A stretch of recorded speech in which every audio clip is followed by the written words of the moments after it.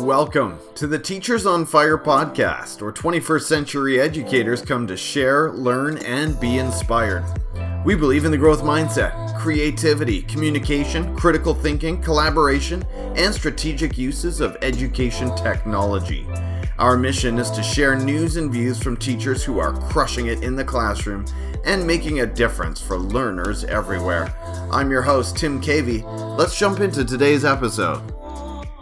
Today, I'm speaking with Chris Chapiton. Chris is the principal at STEAM Middle School in Burleson, Texas. He's an Engage to Learn coach, certified Google educator, and a big sports fan. Best of all, he's also a rapper. Can't wait to hear more about that. Chris, thanks so much for coming on the show today. Are you ready to talk education? Absolutely. Let's do it. Well, first of all, fill in some of the gaps I left out. Tell us more about your current context in education. Yeah, so the beauty is that I get to work in my wife's hometown of Burleson, Texas, and I'm principal at STEAM Middle School. It is a 6th, 7th, and 8th grade campus that is a school of choice in our city. So I was actually a part of helping to start the school back in the 2015 school year and served as assistant principal during that time. Was there for 2 years and then had an opportunity to go to a local high school for a semester. And then in January of 2018, was blessed by the chance to come back as principal. So in a lot of ways, it's getting to return to an expansion team that you helped start and see it through to its next steps. Now, STEAM is a relatively well-known concept, Chris, but talk to us more about, I guess, just the mission and vision of the school. I mean, you're actually naming yourself after this, let's call it education philosophy of STEAM. So what does that look like down in the classrooms? For us, creating engaging learning is the mantra that we are about this school year. And so creating has to do with the instructional design process and how we do that through a learning framework. That's the Engage to Learn connection. So we have had a relationship with that organization over the course of a few years since we opened, and that has been designing from a standards aligned rubric standpoint. So our facilitators design with something called an I-plan that takes the learning standard and differentiates it across 4 levels, and then students are able to see the standard broken down by verb in each level, and then they pre-assess, they set goals based on what level their pre-assessment has them, then they goal set to what level they want to be, and they work through leveled do-it-yourself activities as well as workshops of all types in order to progress through the learning levels. So that's the creation or the creating part of our vision. Then we get to engaging, and that is our focus on student autonomy. So our facilitators design through a rubric for development of student autonomy or goal setting, and they work through much the same process. And then there's the learning portion, which is, how do we know that students are learning? Some of that has to do with the goal setting as it pertains to standards alignment and student autonomy. And then some of it has to do with kind of our organically growing into assessment calibration. So when it really boils down to what is it that STEAM Middle School is about, it's about creating engaging learning for all students. You've touched on so many good topics there, Chris, and I want to come back to many of those, but we're going to start with a low moment. Tell us about an experience of adversity that you've faced somewhere in your teaching or education journey, and then describe for us how you overcame it. To be honest, the low moment for me has had to do with identity. When you progress through various levels of educational responsibility, there are times when you wonder if you are having an impact, if you are equipped, if you're making the right decisions and doing the right things. Oftentimes, it's the skills that basically get you one job. Those skills aren't necessarily the same skills that make you successful at a new job, a new role, or a new position, and so. It's been working through those depths of the identity to find it within myself, to grow into new positions, and to do that in a collaborative way and in an authentic way that has really helped those low moments become more transformative moments as I've gone through those experiences with others and had, a tight knit group around me to support me and to find that nice balance of challenge into the new role, but then also invitation with some specific ways to grow into that new role. That's really helped me overcome those things and be more confident in myself as a leader. Thinking about that evolution in your professional journey and sort of who you are as an educator and leader, what would you say has been the single biggest benefit or influence in your journey? I would say that those around me who have been supportive and who have walked alongside me through that process, whether that has been principals that believed in me when I didn't believe in myself, or principals that saw things in me that I didn't see at the time, whether that was my wife and family, folks that could provide those encouraging words and see and articulate the things that I couldn't see and articulate at the time. That have really kept me moving forward. And then I would say just the opportunity to be a part of a collective group moving in a direction, in a vision, taking steps towards that vision, seeing success with that vision, and ultimately the reason we all got into this profession, and that is to impact kids and their families for a better future. I know you've been in touch with the Visible Learning Institute recently, and I actually attended one of their workshops about a month ago, and they talk about this idea of collective efficacy, right? Not easy to say, but a very powerful idea, and that's really what you're describing, isn't it? When an entire education institution is really and truly on the same page, and it's a safe place for everyone to grow together, and everyone's moving toward the same goal. And you've articulated that very well. What is it that really excites you about education today, Chris? You've already described sort of the values and the mantra, as you put it, that STEAM is all about. What's the one thing that you would put your finger on to say that's where your passion is? Yeah, so the irony would be just that you've mentioned, collective teacher efficacy. Part of my own personal study here recently has been diving into to John Hattie, specifically the 2018 list, but then also looking at the work of Jenny, I believe it's Donahue, who has come up with 6 enabling factors for collective teacher efficacy. And so, I'm at a point in my journey with STEAM where we have a very strong campus leadership team. And as a leader, I've been reflecting upon, am I setting them up to truly be the leaders of their departments and the equipped and released coaches of our campus, or am I setting them up really to be managers? And so are our meetings a list of agenda items to be checked off, or are we truly getting together to dream and to visioneer and to take action collectively as a group? And so because of that, the work of Visible Learning and John Hattie as it pertains to collective teacher efficacy, but then also, he talks about how it's not just the belief that we can positively influence kids, but it's also the evidence that what we're doing is having that effect.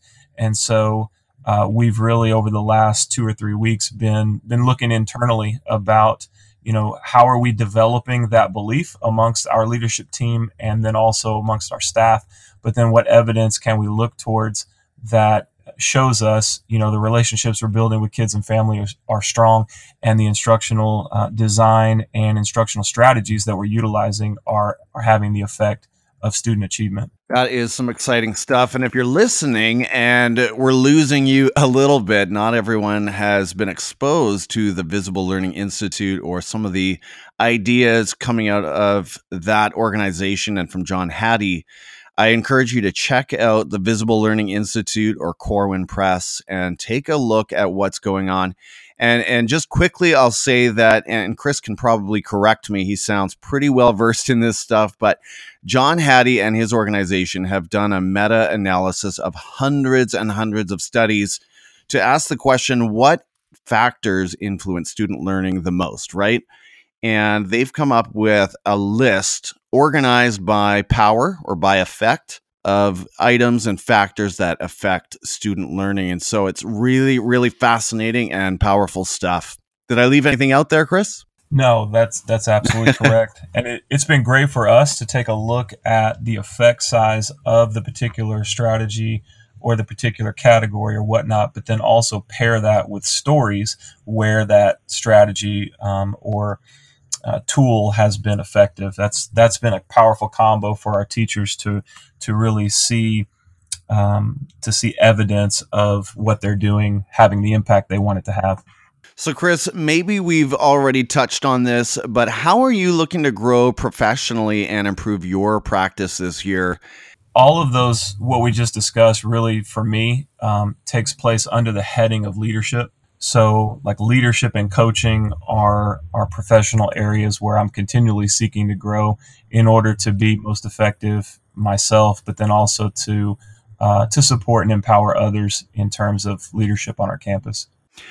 Chris, outside of education, I love to hear about what makes you a human being. What are your other areas of passion and personal learning? So tell us about something outside of the school that really energizes you and ignites your passions as a human being.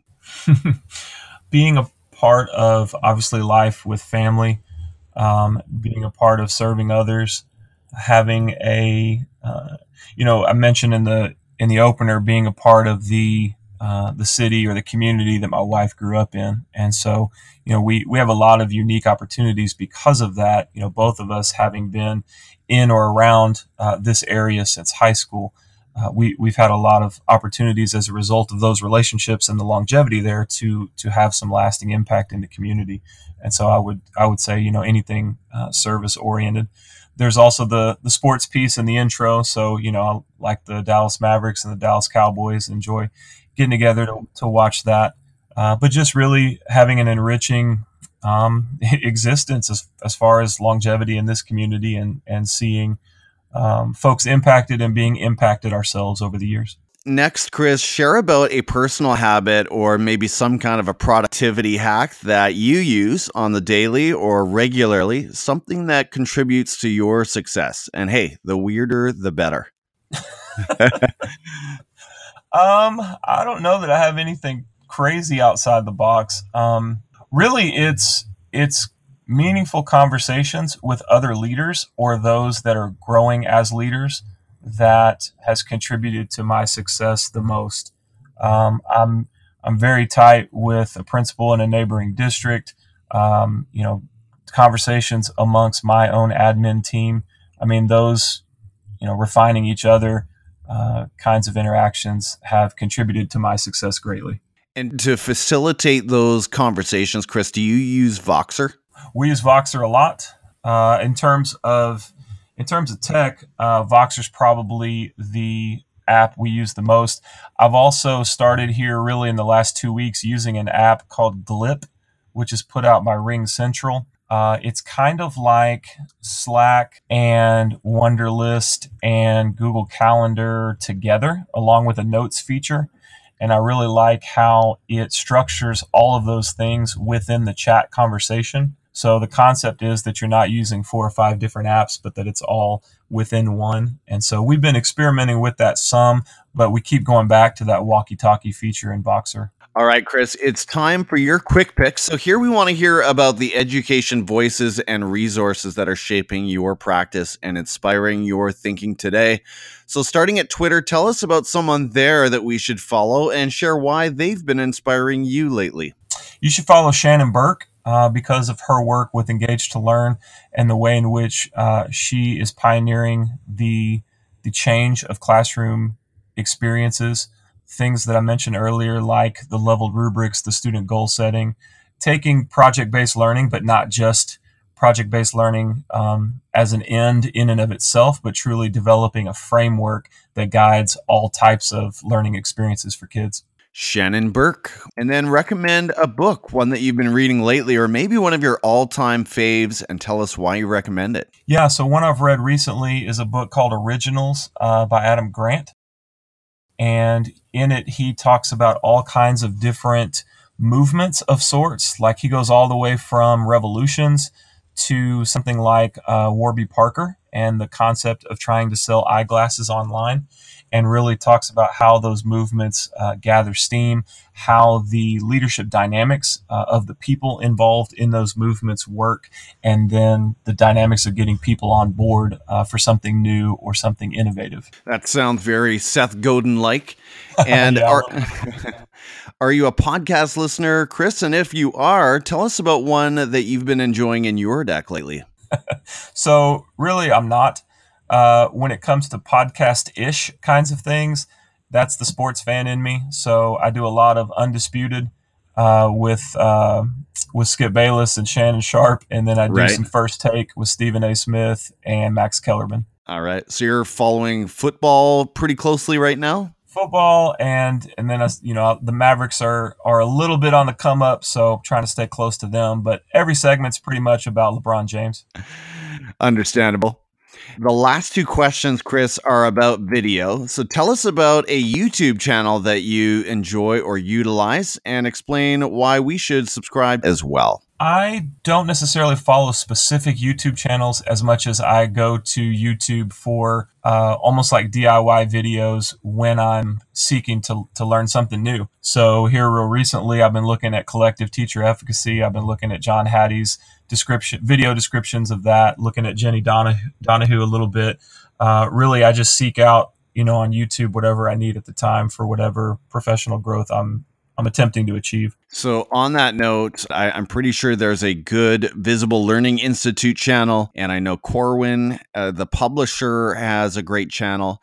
And Chris, we talked off air. Now I've got to come back to the rapping, Chris, because you call yourself a rapper in your Twitter profile, and you've done some great work. So let's put in a plug as well for your school district channel. Tell us what's going on there. Yeah, absolutely. So the last 3 years, we've started off the school year with a fun, engaging video of leaders in our district dancing, rapping, singing.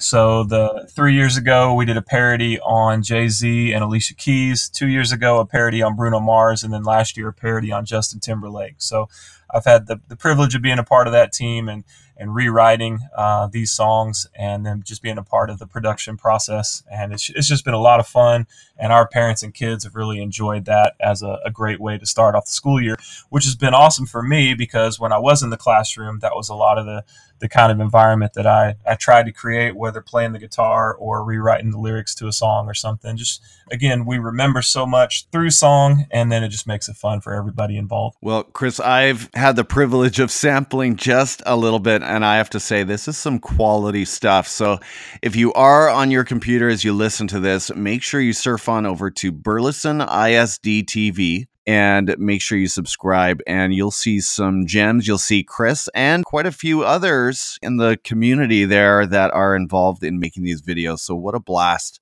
That is a lot of fun.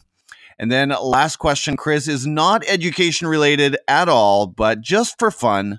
When you've got no energy left for anything else productive in your day, what are you watching on Netflix right now? I don't think it's on Netflix, but I have gotten into Manifest, that NBC show, and so I'm one episode behind. I still got to watch that fall finale, but I'm a sucker for mystery and a little bit of that sci-fi stuff going on. So I've really enjoyed that show. Chris, this has been fantastic. For the listeners who want to hear more from you about visible learning and metacognition and agency and ownership in education, what are the best ways for the listeners to follow you? Twitter and Instagram. Twitter is at Chris_Chapiton. Instagram is the same. I'm trying to get my Instagram stories game a little stronger, so I'd love to connect with folks at either of those channels. Sounds good, Chris. Dude, you are so well-spoken and well-versed. I could listen to you all day. So look forward to following you and getting more of that great content and hearing more about what's going on at STEAM Middle School. So thank you again so much for sharing your time with the podcast today. Take care, and let's talk again soon. Sounds great, Tim. I really appreciate the opportunity. All right. Take care, Chris. Cool. Thank you, sir. Thanks for listening to this episode of Teachers on Fire, where teachers come to share, learn, and be inspired. Please subscribe to the podcast, leave us a review on iTunes, and follow us on Twitter at Teachers on Fire. I'm your host, Tim Cavey, saying goodbye for now, and we'll catch you next time right here on the Teachers on Fire podcast.